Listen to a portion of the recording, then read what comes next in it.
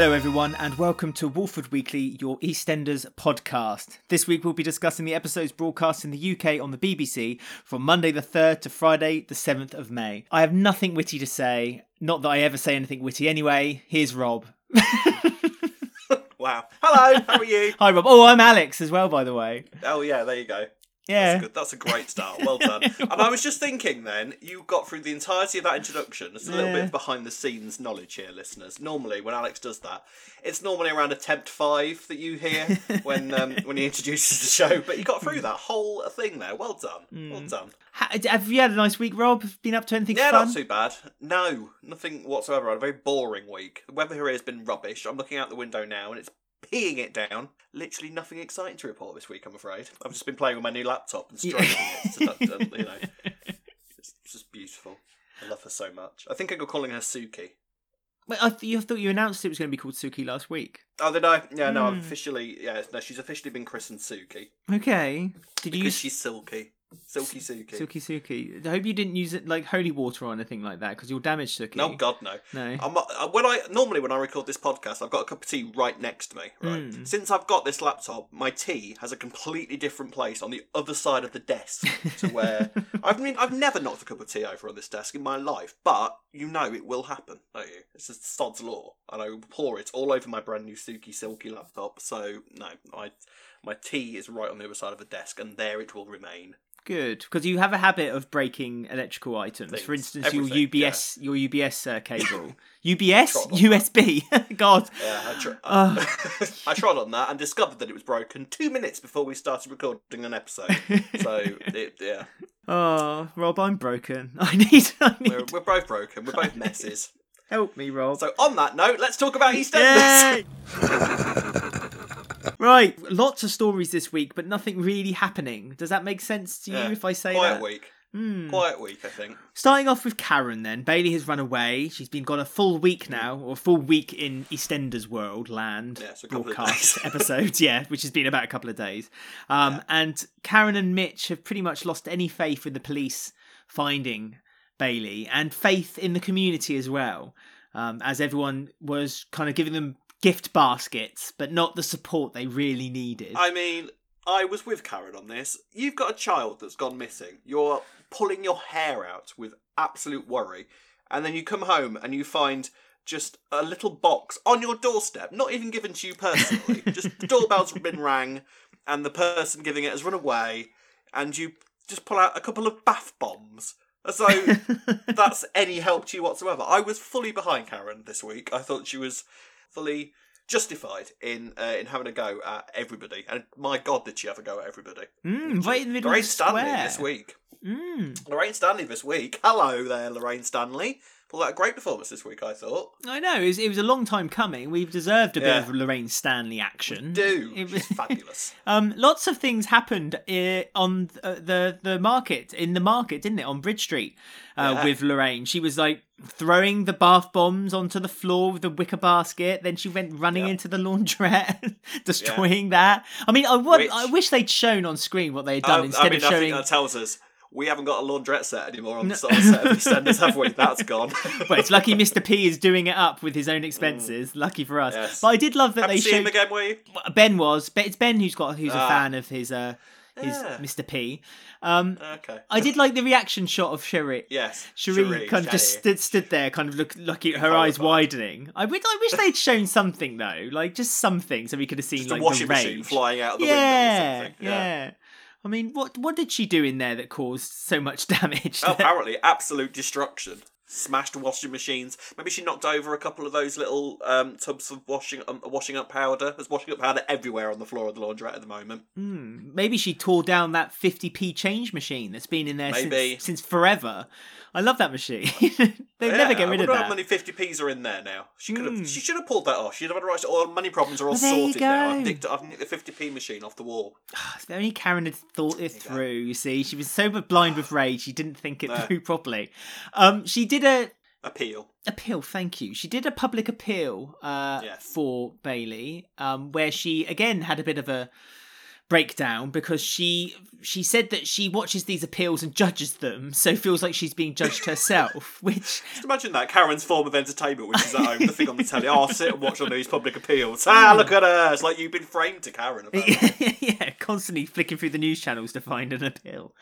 I can't remember the last time I watched one of those appeals on TV. Quite a frequent thing on like TV dramas, aren't they? Not just like EastEnders, but like it's a quite a common thing to see on telly. And I genuinely can't remember the last time I watched one. Not live, certainly. I mean, I've seen them on local news where they've shown like clips of it. Yeah. I mean, Jack helpfully said, if you want to phone, the number's at the bottom of the screen. Just so that... Just That's so such a good policeman. I know. He knew what graphics were being put up on the screen there and then. Just imagine him doing that thing that they do on children's TV where he's waving his hand. Vote here now. Here's the number. Ring that number. Or on the Disney Channel when they have that magic wand and they make the Mickey Mouse ears. Yep. You're watching the Disney Channel. I'm Jack Branning. Or on a YouTube channel. Click this button to subscribe. I mean, Jack Branning, teleprompter away from hosting his own live TV show on a morning. Wasted on Albert Square. He could do Crime Watch. They've got that Crime Watch show in the morning, haven't they? Jack Branning would suit that to the T. Perfect. Yes. Absolutely perfect. Oh. There were a few sort of comparisons this week, kind of subtle comparisons to possibly sort of the Shannon Matthews case, weren't there? When they were, like, because people had commented on the page that had been set up for Bailey's appeal and saying that the parents were, like, they took one look at Karen, who had turned up, like, just as Karen normally looks, but just in a suit. We're not even like a suit, she a jacket. Just put a jacket on. Yeah. No. So, when Karen's looking smart, she puts a jacket on and just puts her hair up a little bit higher than it normally is in a ponytail. It's a very important occasion.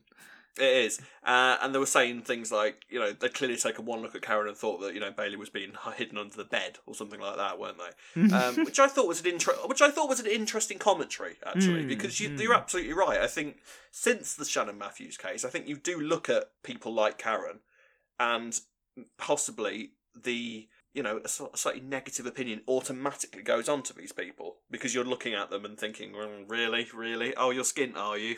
What a surprise. So I thought that was quite an interesting commentary.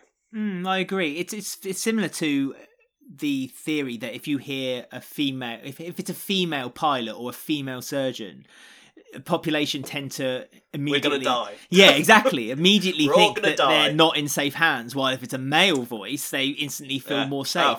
And it's the same with... Here. And it's the same, so if you see someone who's quite well off or wealthy giving an appeal, you're more likely to trust them than you would, say, like a Karen. So yeah, I thought that's a really interesting look.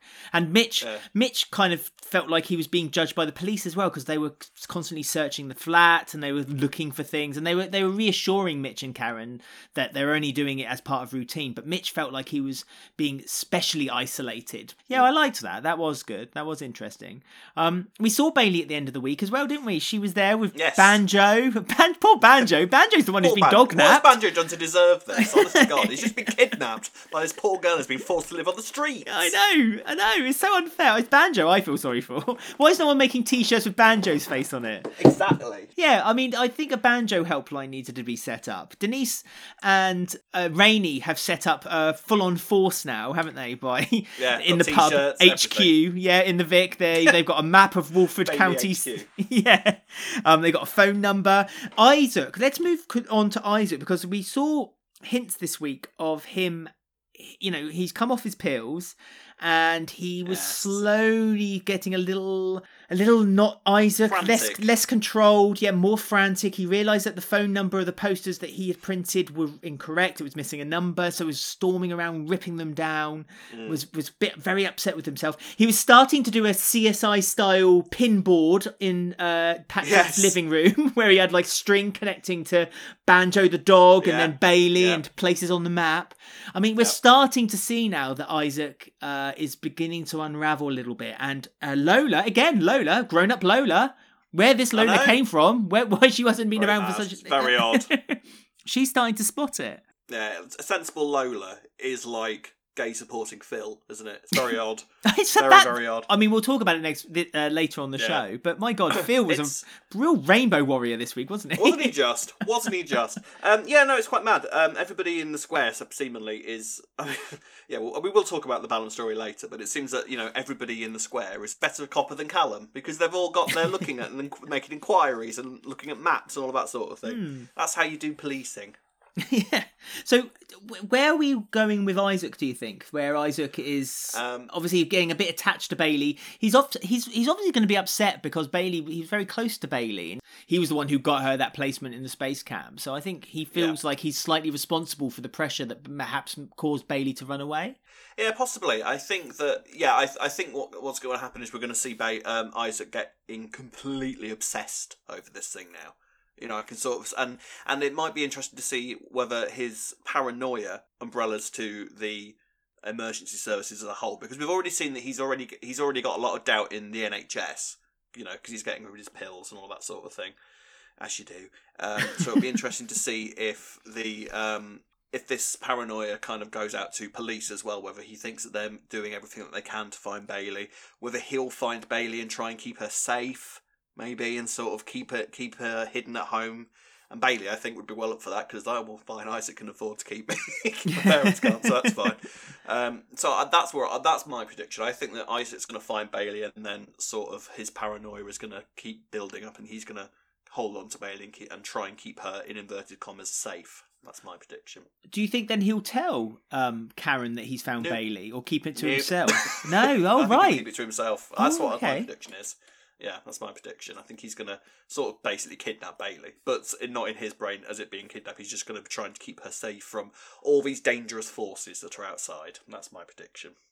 Poor Bailey. I mean, obviously, we only saw her on the street for a short time this week, in a real dangerous and vulnerable position. Yes. I mean, now, I saw someone on Twitter this week saying, "Oh, well, that's unrealistic, isn't it? Who just walked by a kid on the street?" And it's like, "Oh, right, when was the last time you stopped and spoke to a kid that you saw on the street? Go on, let's have a list of these times that you've helped the homeless children of London." It's a shame that the police aren't really spotting it, though. I mean, Bailey, she can't be moving around too much. I mean, how far could the 8-year-old have gone?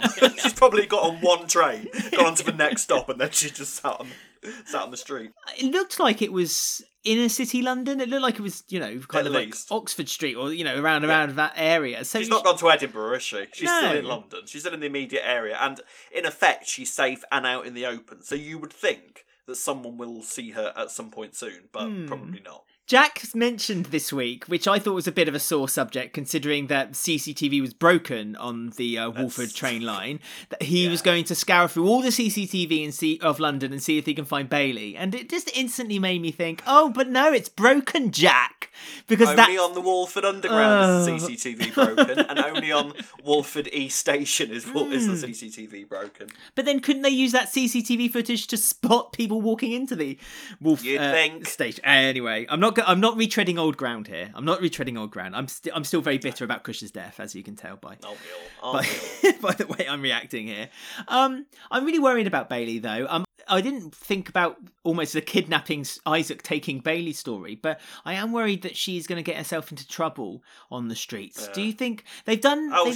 They've done a few homeless stories in the past with characters in EastEnders. Diane, when Frank was looking for her, and she found a few allies, a few friends. Do you think Bailey will find some friends on the streets? No, I think that she'll probably some stranger will go, "Oh, little girl, come with me. I'll keep you safe," and he'll turn out to be this horrific paedophile. I know. I worried about that. It's an interesting story, I must say. It's. I think it's been the story of the week. Certainly, I mean, it was supposed to be the story of the week, but it was the strongest part of the week, and like I say, I thought Lorraine Stanley was amazing this week. So that's good. Yeah.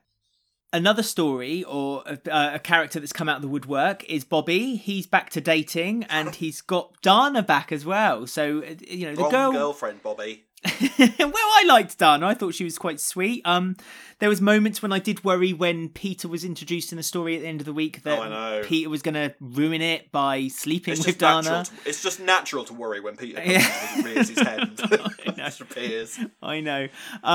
Yeah, he was doing his face acting again this week, and it was just, well, it was Peter. Poor Bobby. All the young characters. I feel so sorry for the young characters in Walford right now. Youth of Walford. Yeah, I know. Bobby doesn't really know what to do with himself, does he? He's feeling a little bit lost still. He's regretting his lies, isn't he? He's regretting creating this gangster character because he seems to Robert Hill apparently owns Walford East, and he apparently has a nan that needs helping like in and out of the bath. But he pointed out Kathy to this new girl this week, Dana, and said, "Oh yeah, no, that's my nan and her carer," meaning Peter, and then implying that Peter needs to help her out of the bath and all that sort of thing. You just need to take one look at Kathy and know that woman does not need any help coming out of the bath. Kathy practically sprinted out of that cat. You know, you don't look at many 18-year-olds and think she needs help getting out of the bath, just like you wouldn't with Kathy. She could cartwheel into a bath. She could. She could build her own bath, could Kathy. She's a youthful queen. She probably so good luck with that, Bobby. Get better lies. This started because of Kathy, actually, because Kathy asked whether if Bobby was going to take a +1 to the big Ballon Bash wedding, and Bobby felt a bit like, oh no, I've got no one, and so he wanted to play the field. Signed up to Foxcatcher, even though he's on a perfectly respectable dating app. He decided to try Foxcatcher for size. Kim then decided that she didn't want him on the books because he was an ex-convict, which I mean, that's limiting her customer resources if she lives in Walford. I thought that too. Anybody who goes into that cafe has practically got a criminal record. It surprised the character Vi this week because she compared Bobby to a Vanilla Slice, saying that one of those would be more butcher than himself, which I thought was a great line. It was. Had a point as well, to be fair. Yeah. I mean, we'll talk more about Vi later on, but it was nice that they were kind of integrating her immediately into... Quite quickly. Yeah, into the Bill family as well, which I thought was interesting, that she was getting, so she's not just part of the highway, she's also part of Ben's family too, unbeknown to her. I don't know whether that was necessarily integrating him as so much as just sort of establishing that this woman doesn't care and will say anything she likes to anybody, and probably never seen a scene between Vi and Bobby ever again.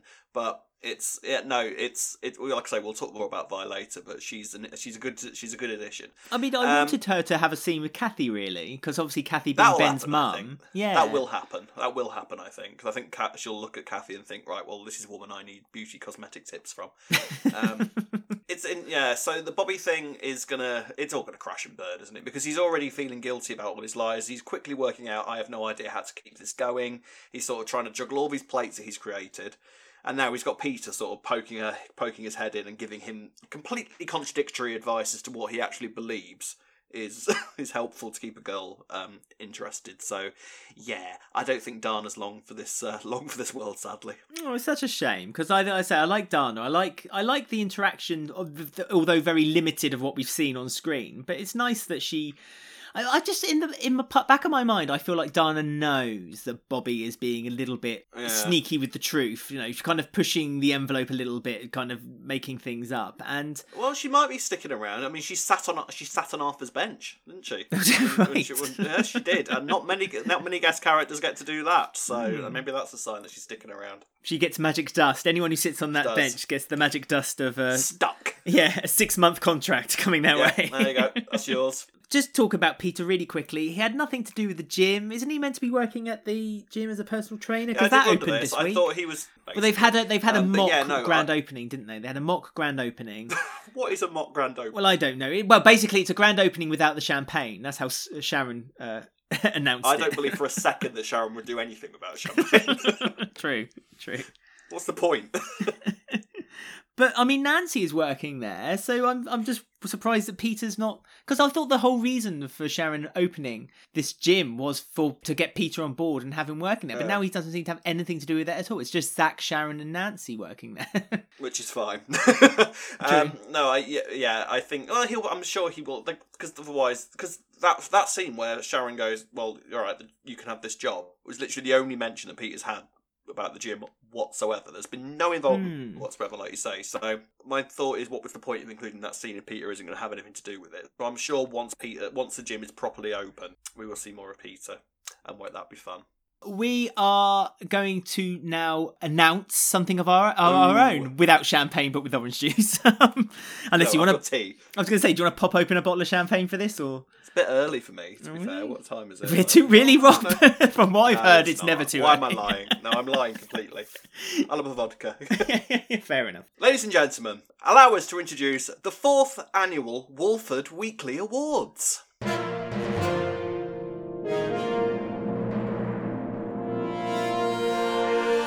So, for the 4th year running, we are launching the Walford Weekly Awards. Anyone who's familiar with them, we have 8 categories. It's Best Bitch, Best Newbie, Best Exit, Hero of the Year, Miss Walford, Mr. Walford, Best Ensemble Performance, Best Male Performance, and Best Female Performance. But this year, we're having an extra category just to celebrate all things EastEnders. We have the What Were They Thinking Participation Rosette. It is a celebration, honestly. Now, we're just going to briefly go through each category, but the awards are now up and ready to vote for as you listen to this. If you go to bit.ly/WW Awards 4, that's the number 4, bit.ly/WW Awards 4, and you can vote straight away. You get 1 vote for each category, and don't forget to share it on Twitter, Instagram, Facebook, or anything you socialise with people on so everyone can get a vote in. And you have until midday on Monday the 17th of May to get your votes in. Now, Rob, let's start with Best Bitch. Suki Panesar. Right, there you go. And moving on. No, Best Bitch then. So this is basically someone who you love to hate. You love to watch them on screen being nasty and evil and mean. And the nominations are Vi Highway, Suki Panesar, Peter Beale, Dottie Cotton, Chelsea Fox, Ruby Allen, Max Branning, and D.I. Gaffney. You put Best Bitch under Max Branning as Best Bitch and D.I. Gaffney as Best Bitch. I think that's fabulous. Well, of course. It's an umbrella term. It really is gender fluid. Well, no, it is. Peter Beale's on there too. Don't forget. No, that's true. That's true. We've always been very open to the male-female bitches of EastEnders. As you can tell by your presenting team. Yeah, exactly. So who do you lean toward for Best Bitch? Suki. Okay. Always. For everything. For every single one of these categories. Even Best Exit, even though she hasn't left yet. No, for me, I'd say Suki. For me, it's Suki. Mm-hmm. Dottie would be a close second. Yeah? Because I think Dottie is quite a natural sort of bitchy person. I would argue Vi is maybe, for me, a little bit early in her proceedings to really be categorised as a best bitch, but, you know, for some of you, she might have immediately encaptured that bitchy vibe that you're thinking, yes, that's that vote for Vi. So, yeah, but for me, it would be Suki and Dottie. What about you? I must admit, I'm leaning towards Suki, but then, we're fans. Suki Mori. I mean, D.I. Gaffney, you have to say, we did moan a lot about what he had been doing on the show. Exactly. So I think on the strength of that alone, he's pretty much up there for my bitch as well, to be perfectly frank. Vi did snuck in. She was on the show this week, so she got to get in there as the category last minute. So, it'd be a surprise if she made it, but as I say, this is an open vote to the listeners. We have no control whatsoever. We're just giving you our opinions right now, but we have no control over the winner of these categories. So, it's all up to you guys. As is Best Newbie. Now, the nominations are Zach Hudson, Violet Highway, Frankie Lewis, Mila Marwa, Lily Slater, Chelsea Fox, Katie Lewis, and Ellie Nixon. Again, anyone? A couple of recasts in there. Yes, I know. Yes. So we're looking at obviously the new character. If they'd come back, so it's the same actor or actress, then they wouldn't be a newbie. It's because they've got a new face. Yeah. Yes.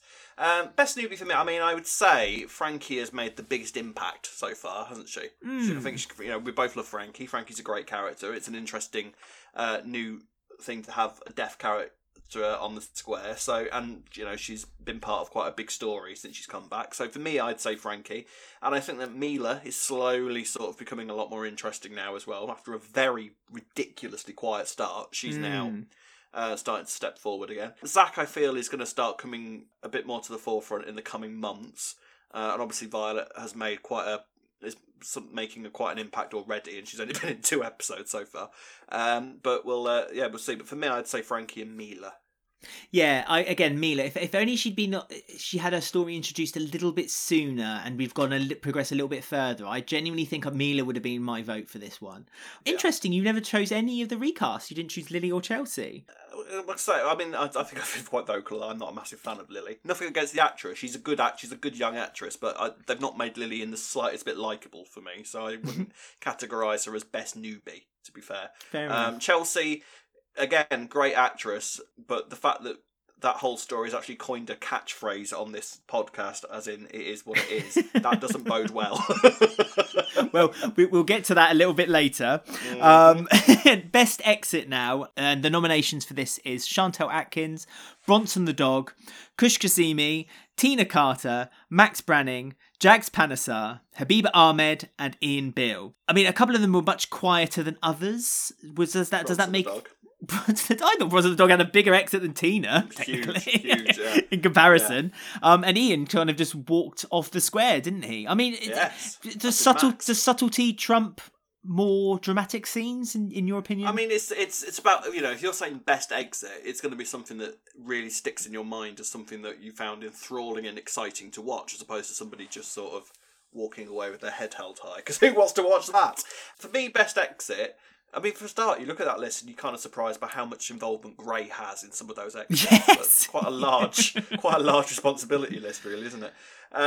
For me, I would say Chantal's exit. And I'm talking purely about the episode where she died, which was really high quality. It was amazing. I mean, the week was good quality. The build up to it was so intense. It was, and ignoring everything that's happened afterwards, which we'll come to later, I'd say Chantal's Atkins' death and exit was really memorable, and that would be my number one choice. And then I suppose, are you going to say Kush? Because I mean, I don't know if I can say that Kush's exit was the best though, because it made me so annoyed. It's interesting, isn't it? Because I thought it was incredibly dramatic, and you said say Max, for a second. Oh really? It was quite. It was a good exit. It was a good exit. And I thought the whole episode was quite character based. It was very sort of based on Max's character, and I think they did the best with something so subtle, something so quiet. It gave him such a quiet exit, but I thought it was quite understated and nice. So I'd say Chantal and Max for me. Yeah, I think Max also for me, because I sympathised with Max, which is a rare thing for me to say. Yes. I used to find it hard to sympathise with Max Branning. Yeah, I mean, I wish Tina had a bigger exit, but it was quite interesting that she was wrapped up like a sandwich and kind of thrown into the boot.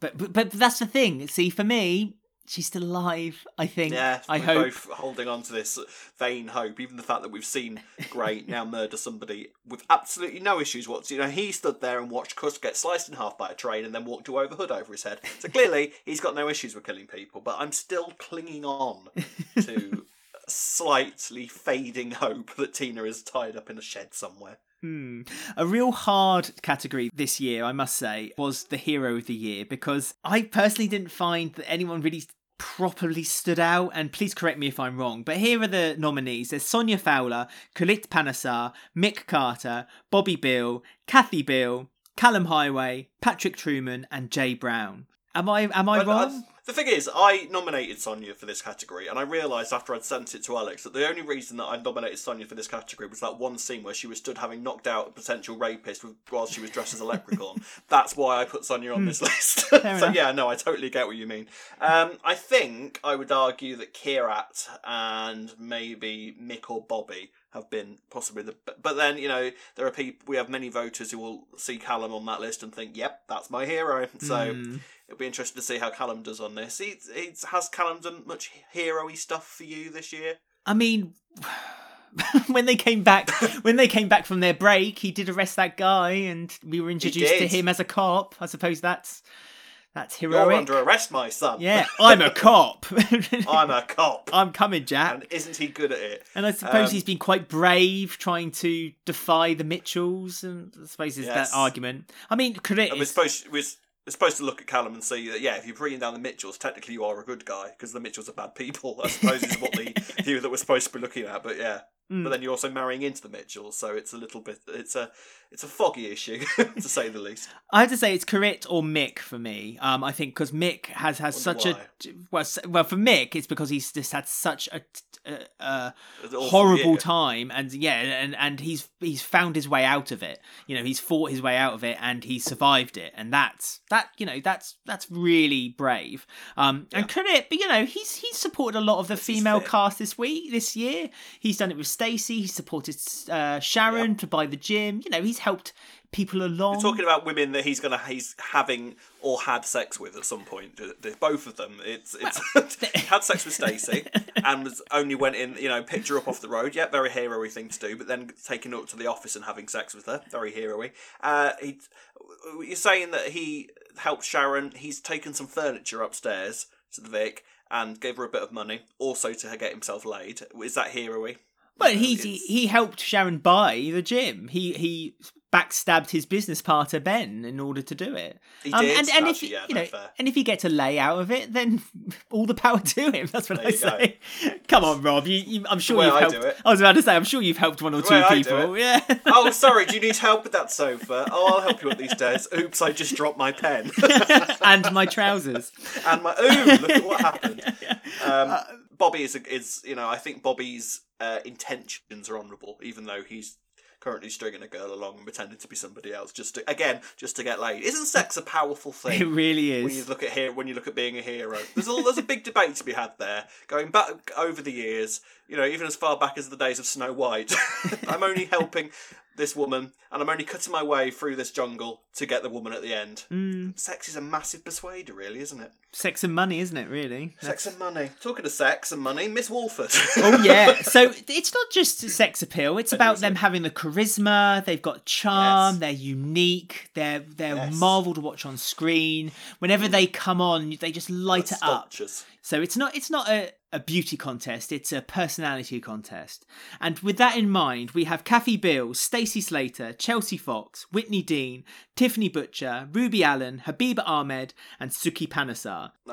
See, now, I didn't know that was your definition of Miss Walford, because I just sent in who I thought were the fittest women. Fair enough. I mean, we all had choices. We all had choices we discussed as we put them in to the nominations. That says a lot about me and you. Clearly, I go for looks over personality. Well, who would you vote, though, for Miss Walford out of those 8? I would say Whitney. Okay. She's been quite a big part of the past year. Ruby as well. Going purely from what I assumed the category was about, which I thought basically was sexiest female, I threw in Habiba as well, because Habiba was a gorgeous lady. And looked fabulous dressed as a bee.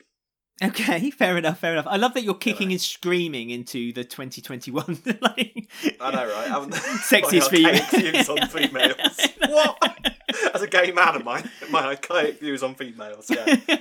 I mean, I would argue Kathy Beale, internal youth. Yes, absolutely. No, so would I, absolutely. We Drank must say. from the fountain of youth at a young age and stayed there. Absolutely. I love a powerful woman, and that's why Suki... Yep. Suki, 100%. Absolutely. I would jump on Suki. Sorry. Would you? But yeah, I mean, again, it's a real strong category. Perhaps not as strong as Mr. Walford, where... Yeah, go on. Give us this definition of Mr. Walford and talk about Kira and not use the word sexy, handsome, or fit. Go on. I mean, Mr. Walford, it's nice to have a bit of muscle on screen now and then, but also they've got Your this... archaic views on the male society is stunning. This a beautiful personality as well. And their nominations are Ben Mitchell, Correct Panesar, Zach Hudson, Peter Beale, Kush Kazemi, Vinny Panesar, Callum Highway, and Keegan Baker. I think that there's going to be a real split vote for the Ben and Callum nomination. I have to say, battle that out. I know. Throw them both in and let them fight to the death. I feel like we should have an extra who's better, Ben and Callum, almost like Harry Hill fight. Yeah, exactly. You know where I'm heading with this. Correct Panesar. I mean, I put him in there. I put him as a category. I just think he's dashing. Because you think he's an Adonis. Oh, I just think he's wonderful. I really do. I think he's a you swoon. lovely man. I've never seen a man swoon before, but you swoon over Kierat, don't you? I really Quite do. Stunning, really. I really do. And I worry, as we've discussed in the past, I worry about if I ever meet the actor. I don't worry. I greatly look forward to that day.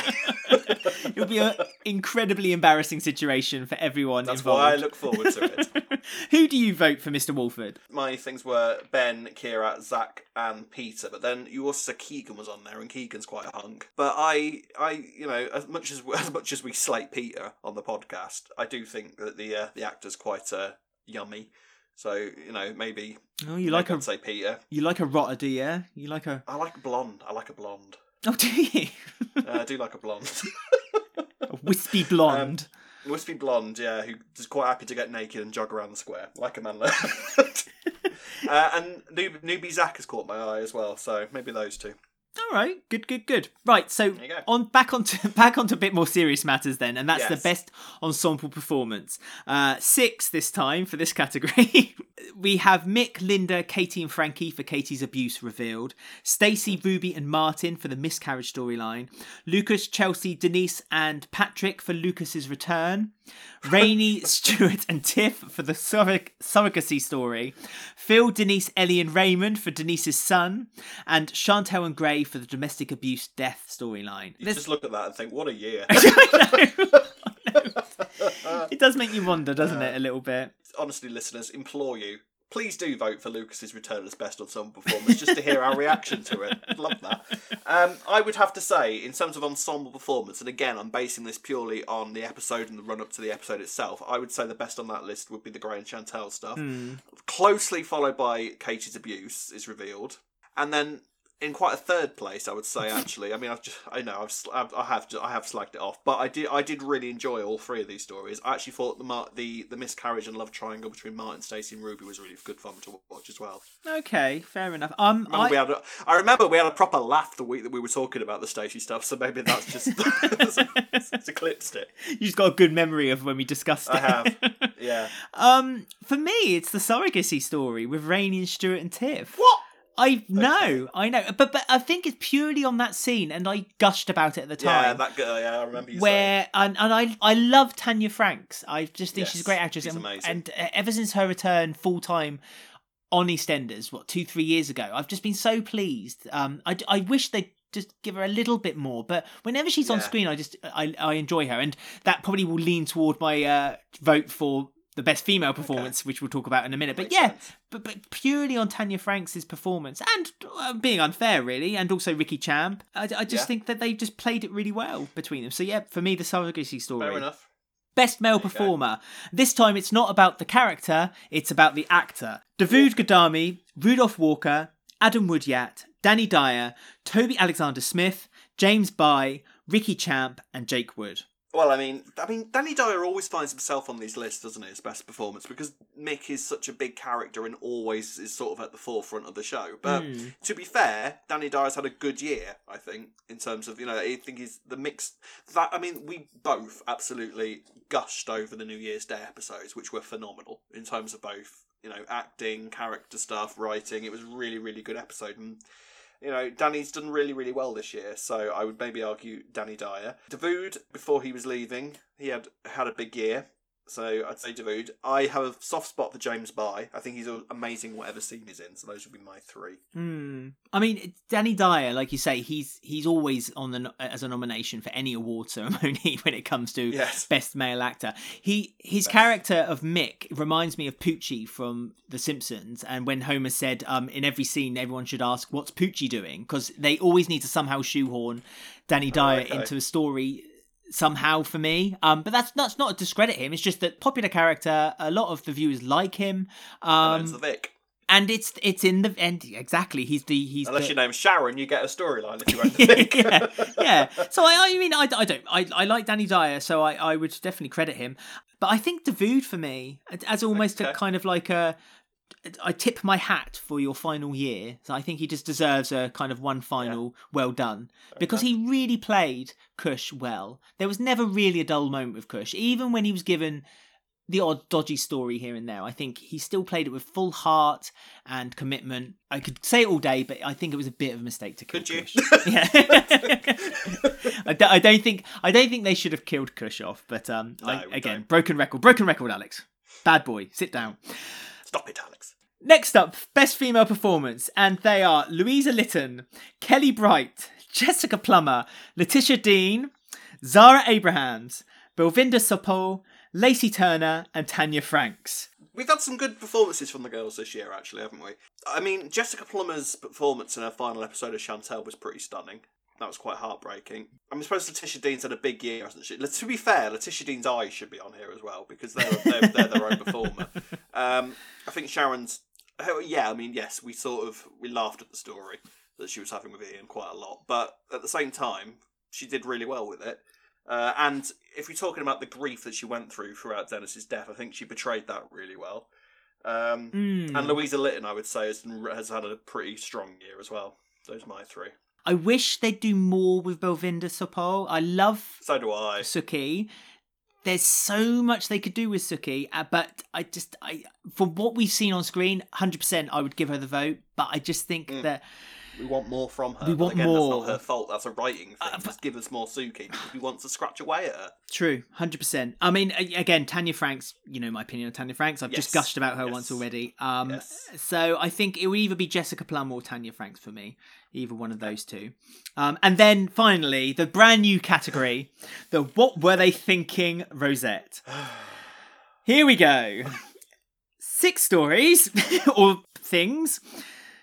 Kush's death, music during Ian's calling the heist, Sharon poisoning Ian, Gray becoming a serial killer, Denise's slow motion scene, and Max and Linda's affair. Where do we start? Right, so straight off the bat, I would say, because I know that the Sharon and Ian storyline, it upset you and Ben a lot more than it upset me. I get why you put it on there. For me, that wasn't the worst sin of the year. Fair enough. Turning Gray into a serial killer has really annoyed me. For me, it's cheapened what was an incredible story. And then, of course, I slag off music whenever it appears in any form whatsoever. So it's a cross between the slow-mo scene and the rap music over Ian's phone call. Yeah, I mean, Ben did want to make it known that he had to choose one scene, but if he could, he would have just basically done incidental music as an all-rounder. For me, Kush's death was a big mistake. But as you know, I've said that enough times now. To reiterate, you're choosing the best of the worst here. So you're choosing the thing that most irks you. So when you're voting, what most irks you of these 6 things? Yeah. The dictionary definition of WTF in your mind. Yeah, exactly. It's so hard because they were all very annoying. But I think it has to be Denise's slow motion scene. Because I've rewatched that scene. But to be fair, we got a whole game out of that. We did. That's true. One of my favourite games we've ever played, to be fair. I've rewatched that scene so many times and it's just so painful. Unnecessarily painful. So I also nominated Max and Linda's affair, and I still feel justified in that considering what happens with Mick and Linda this week. But, it's not the worst sin that's on there. So, yeah. But, like I say, completely up to you. Let us know what you think. And, yes, as Alex says, the voting is now open and the link will be in the description below if you're watching on YouTube. Absolutely.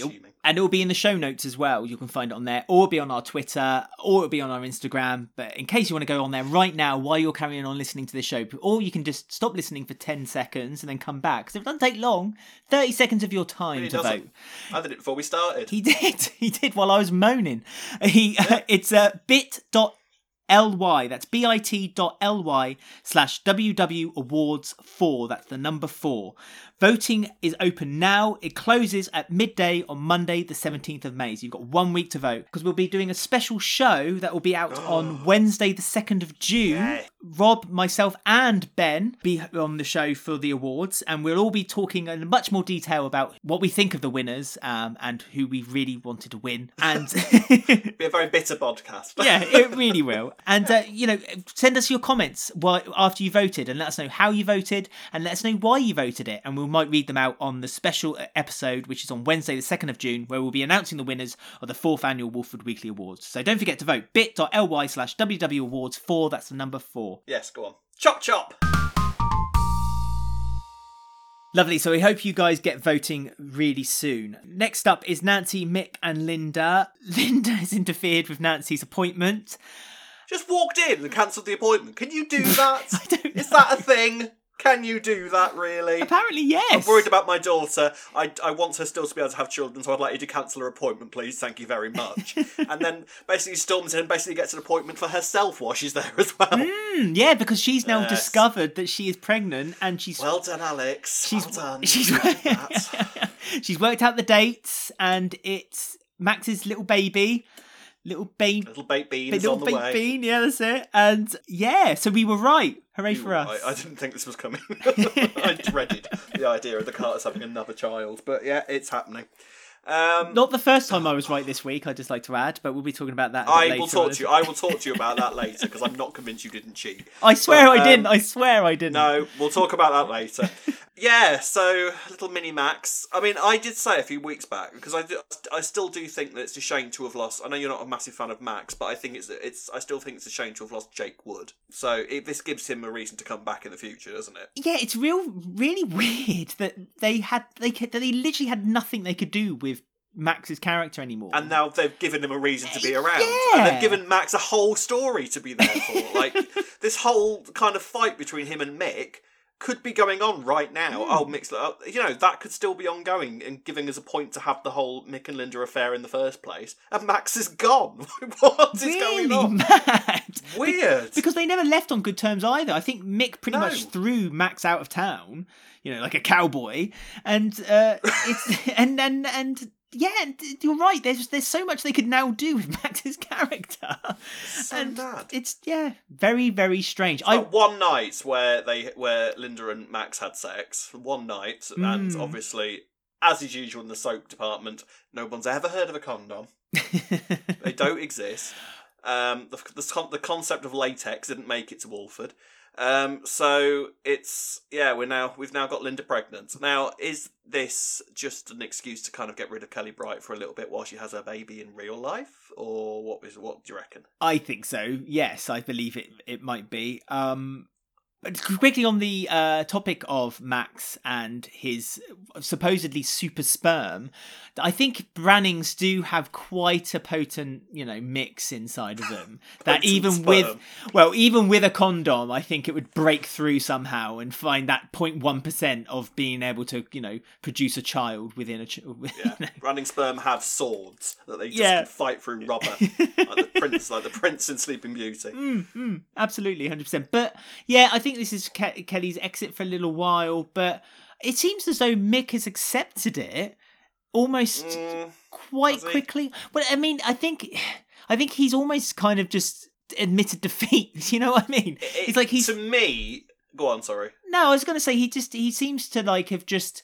I've got this problem with Katie. Katie of this week we found out has decided that she's going to plead guilty for the crime. All of this happening off screen is doing my head in. No, I agree. So they should be showing the case. We haven't seen Katie since Shirley knocked her out in the street, have we? That was the last time we saw Katie. And this surely must be going towards Mick, because they were talking about Mick going to court this week and the fact that he clearly wants to face Katie and talk about what she did to him and other people while she stood there and kind of have this presumably quite cathartic moment where he is basically able to expel all his demons and just talk about it in court and watch her get sent down.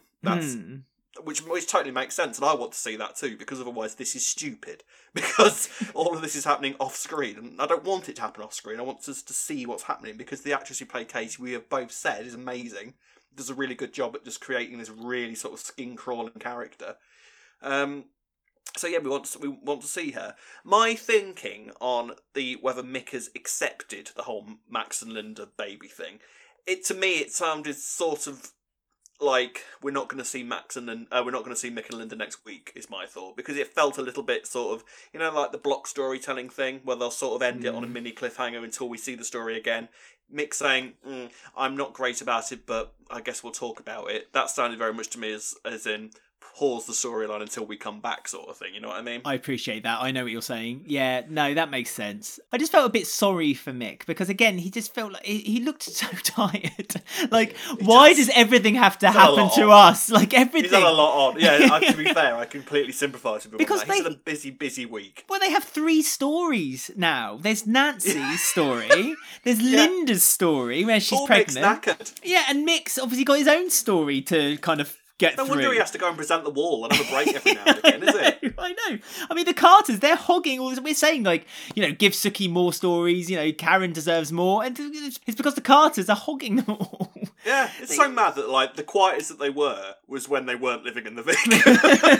Yeah, they just had one thing to worry about, and now they've got 3. I just feel sorry. So I just feel sorry for Mick, and I would completely sympathise if he just thought to himself, you know what, Linda, just have the baby. Yeah. I thought Linda had a lovely moment when she was on the stairs and she said to Mick, like, I can't do this on my own. I need you to be here with me, whether you support me or not. I need you with me. I thought that was a lovely moment. But again, that's more pressure Yeah, it was a lovely moment, but again, that's more pressure on Mick. You know, he's sat there nearly having a nervous breakdown because he's got all the women in his life, literally every single woman in his life, giving him aggro at the moment. You know, Nancy and Frankie are falling out. Linda's pregnant with another child. Shirley's Shirley. You know, and he's sat there gripping the door of the cellar while Linda's sat there going, I can't do it on my own. And he's sat there with a vein popping out the side of his head. So, you know, I agree. Give Mick a break, bless him. Let him just have a night out with the lads and forget all his troubles for a few days. Well, as I think, as you probably rightly predicted, at least he's got a week off now, so he can have a little bit of a rest. You can breathe in that brown paper bag and stop him from having these panic attacks that he inevitably will end up having at some point. Yes. We have to talk about it then, I suppose. Here comes Ballum rolling down the street. Their wedding has been cancelled. St. Violet is going to save this, I'm telling you now. I mean, let's talk about Violet, because that's the main attraction this week, I think. Amazing Gwen Taylor. Yeah, she's really introduced herself into the role real quickly and quite comfortably, I think. She's very good. You know, very, very, very, very, very London accent, which I'm sure will calm down in incoming episodes, because she's very she's over London at the moment, isn't she? But she is, she's doing that really. It's like we said, an Aunt Sal role, isn't she? I'm not too keen on the idea that she's at the bottom of the credits list, because I want her as a regular character, and I've got the feeling that she's going to sort of be one of these characters that kind of pops in and out occasionally, and that's not what I want from Vi, because I want her around for the long run. But she's doing this role of basically where she's just there at the background throwing barbs at everybody, which is always fun to watch. And she had some amazing lines this week. Straight off the bat, you know, saying that Phil was a Bruce Willis type, pause, if you squint. And calling Ben Whitney all her first episode made me howl. I loved that. I want that just to continue to be a thing. Just calling, oi, Whitney. Yeah, I know, every time. What do you think, Whitney? Loved that. That's brilliant. I like that Vi also said that she's dabbed with Piccadilly in the past, kind of questioning Callum's sexuality. Dread to think. And she had a scene with Phil this week, which we alluded to earlier. She was sat there going, you know, talking about how it seems very odd to her that in the traditional constitution of marriage, it seems very odd for the gays to want to jump on it and make it their thing. And Phil was literally standing there going, I don't have to listen to this, you homophobic old back. It's like, what has happened to Phil? He's turned into this pride left-wing lover. He's like well behind the gays, buying them honeymoons and all this sort of thing. If you think of the Phil that we had a few years ago, who was literally quite happy to sit and watch Ben get homophobically beaten up in the street and walk away from it. And now we've got Phil I wouldn't say he's necessarily defending them to Vi, but at the same time was almost like, yeah, no, this is wrong. I don't have to sit here and listen to this and walk out. It was very odd. Yeah, he's really up on his rainbow culture now, isn't he? I half expect him to start coming out with, like, according to the National Constitution of Human Rights, 1968. I think you're right. Phil is just a changed man since Callum's come along, which makes Callum's confession this week a little bit more harder to swallow, I think. Do not give me this rubbish that you didn't know this was coming, because you turned round to me and predicted it like letter for letter, and you live with someone, your partner does the spoiler videos for this podcast. I refuse to believe that you didn't know any of this was coming. I swear to you, hand on heart, Cubs honour, I was a scout for a year, that I did not know that they were going to... I just knew that they were going to bring back bugging Phil at some point. So you knew it... Oh, no, I didn't know they were going to do it. I just, in my heart, felt like they were going to bring it back at some point. I didn't think they were going to bring it back before the wedding. I thought they were going to bring it back after the wedding. I thought they were going to get married and then Phil was going to find out. I didn't think they would do it before. Not that Phil has found out yet. Because I don't look at spoilers as a rule. I feel like if I can help it. I know about big things, like huge things. I look at trailers and all that sort of thing, but I don't really... I try not to read too many spoilers about what's coming up, because I like to have a gasp. You know, if I'm not watching EastEnders, I'm walking up the stairs and gasping. You know, it's one of those things. It seems basically that the the wedding is at risk at the moment, doesn't it? It's because Callum, completely out of the blue, confessed. So you're right there. I'm just laughing at your comment. I go up the stairs and gasped. I think this came up completely out of the blue, in all honesty. Well, it's because Callum said to Ben, "Did you murder Kush?" Yeah, he turned around and said, which was a completely fair question, I thought. Oh, really? Did you murder I thought that seemed a bit unfair. It wasn't. Oh, come on, it wasn't unreasonable. It was only because Whitney was kind of earworming him, like into convincing him and thinking that that's what had happened. He lives with the Mitchells. He knows what they're like. He's covered up enough stuff for Ben, so he knows that he knows that this sort of stuff does go on in the Mitchell household. So I don't think it was an entirely unreasonable thing for him to say, "Did you have nothing to do with this, Benjamin? Really?" But to murder, so the Mitchells don't, or at least Phil has never directly killed anyone. No, that's true. He killed Heather, hasn't he? And I'm assuming Callum knows about Heather. Oh, they must have talked about Heather while they were after, Again, we haven't seen that, but we'll assume that it has happened. And yeah, so but then Ben gets all outraged about it, and then it's like Callum goes, "All right, well I've given you something for you to be angry. I've got something to be angry about, so here's something for you to be angry about," and then just tells him absolutely everything that went on with the bugging operation, that went on with D.I. Gaffney, everything, and then gets completely outraged and decides that clearly this influence that he's had on Callum has turned him into this human being that doesn't deserve to be hurt anymore, or something. But no, that's the thing, isn't it? Ben made quite a nice speech, to be fair, in the kitchen where he said, What a speech. I've ruined you. Like, when I first met you, you were a sweet, innocent young man, and, And I ruined you in a park. Yeah, well, and many other places. And yes. But it is the way Callum went, "Oh no, I've always had that inside of me. It's just that you brought it out of me." Sorry. You're turning this into an innuendo game. Child. Do you think if Callum hadn't met Ben, do you think Callum would be the character he is now? He'd be straight. Yeah, he'd be straight. That's He'd true. Still be with Whitney. Well, no, because yes, but would he still have he'd still have the gay tendency? We knew that he had that affair with the army soldier because he still had gays walking past him going, "I smell queer." Yeah. But do you think Callum would be as damaged as Ben kind of painted him as being this week? Or is Callum that damaged? I mean, to be fair, Ben has a point. He is, and I would imagine that Ben is quite what's the polite word to use here? Perhaps slightly exhausting person to be with in a relationship, I'd argue. So considering that he has basically forced Callum to go against his own morals in a lot of ways while he's being a copper. There have been several occasions where, by rights, Ben should be back in prison since they've been together, and Callum has sort of arranged it so that they're not. So I think he has a point, and I think it's interesting, actually, to look at Ben having a sort of look at himself and looking at the impact that he's had on Callum and actually examine the journey that Callum's been on because of him. That's quite an interesting thing to look at. It's clearly, a lot of it is based around the fact that Ben will get over himself and realise that Callum has gone against him and is been a grass and all that kind of thing, and then it goes straight back to Route 1 Mitchell. Grasses are bad, so you must now suffer. Yeah. I mean, will Ben... And Phil's going to find out, and it's all going to go wrong. Well, this is it. Will Ben forgive Callum, then Phil finds out? Will Phil find out? Yeah, but do you think Phil ever will? He'll tell Phil, and then Ben will get over it and go, "All right, I should probably go to the wedding." And then he'll turn up at the wedding, and he'll be over it while Phil is still raging around going, "Ah, Phil smash!" And then Phil will be the one that really sends things flying, I think. Literally, he'll start throwing tables and chairs around at the wedding and all of this sort of thing, I imagine. We have the little matter of also Whitney, because she can't make it to the funeral now because she forgot about validating her passport. 6.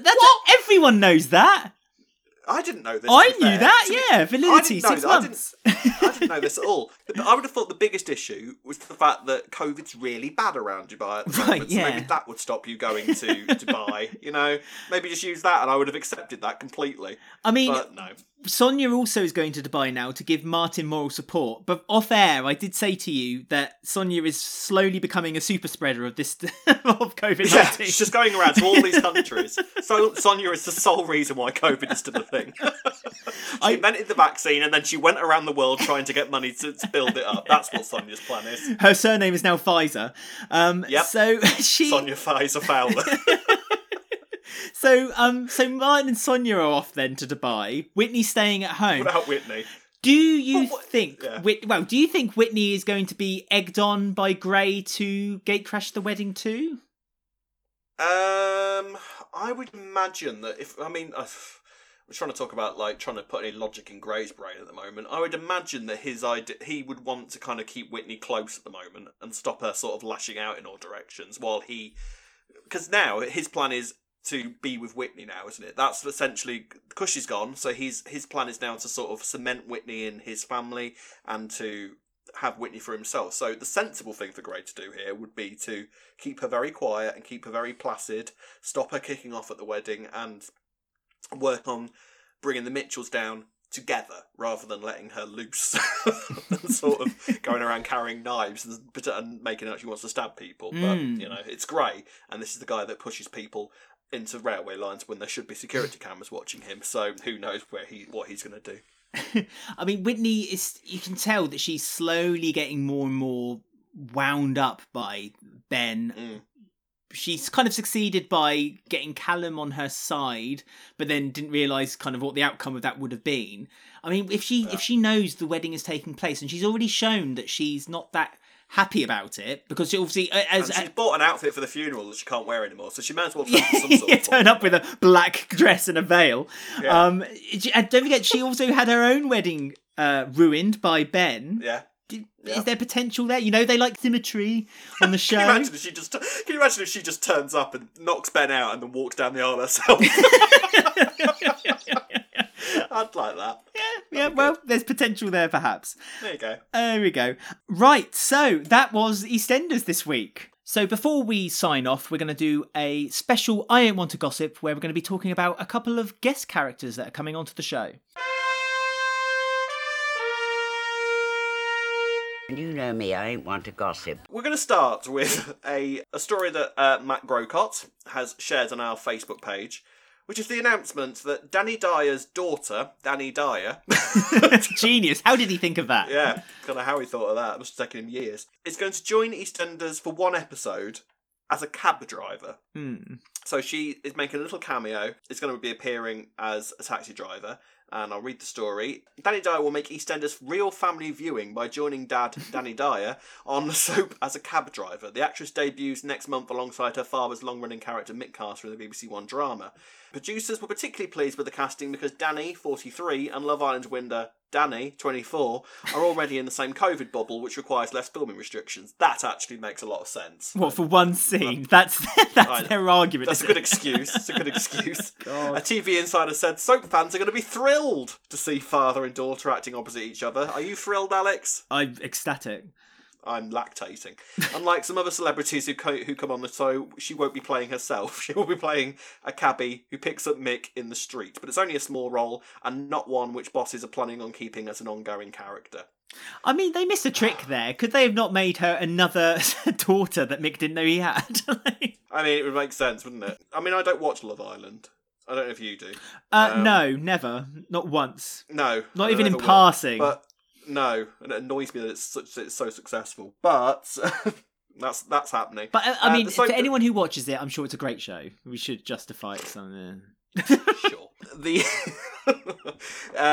It does say in the article that unlike some other celebrities who come on the show, she won't be playing herself, which links us nicely into Alex. Well, yes, because guess who else is coming onto the soap playing themselves? And that is Harry Redknapp. Anyone outside of the UK probably don't know who Harry Redknapp is. He's a former football player, then turned manager. He actually used to be the manager for Pompey, the Portsmouth football team, when I still used to live down south. So I know that a lot of people there don't like him very much because there's a bitter rivalry between Southampton and Portsmouth football clubs. And he was very successful with Pompey, or the Portsmouth Football Club. So there you go. But now he's more known as being a contestant on I'm a Celebrity, Get Me Out of Here. Yeah, Did he King win of the it? Jungle. Oh, he did win it. Yeah, okay. King of the Jungle. Yeah, I think he was the last winner of them going to the jungle, I want to say. Oh yeah, because last year it was in Wales, wasn't it? To the castle. Yeah, and probably this year will be as well. Not if Sonia's got anything to say about it. No, that's true. This is random, Alex. Why is this happening? I really don't know, to be perfectly honest with you. Why do I feel that this has got something to do with Mick as well? It has got something to do with Mick. Yes. Oh, what a surprise! It's going to incorporate the Carters in one way or another. Yes. Yeah, they're doing something along those lines. I think it's a football storyline because obviously Mick has dabbled in coaching before he started having his panic attacks. True. So him and Mitch. Yeah. I think Stuart's involved too, if I have read the article correctly. But it's a bit. Can you imagine if he's amazing? Can you imagine if he's absolutely stunning? Like acts everyone else off the screen, and all of a sudden it's like, wow, soap award-winning Harry Redknapp. I mean, I'm not holding out a lot of hope, but it's unlikely. But I like to be surprised. It's fluff, isn't it? Let's be honest. This is just very odd. Fluff, and it's a way of hopefully pulling a rating, which for some bizarre reason, write good stories, for crying out loud. Write good stories and might be a good story. Get the audience involved. I'm pretending you never said that, Rob. I'm trying, all right? I'm trying. I'm playing devil's advocate. I mean, it's not like the heyday of when, like, you could invite a guest character like Boris Johnson coming into the Vic. And I try to forget that happened. And Peggy was like, oh my God, it's Boris.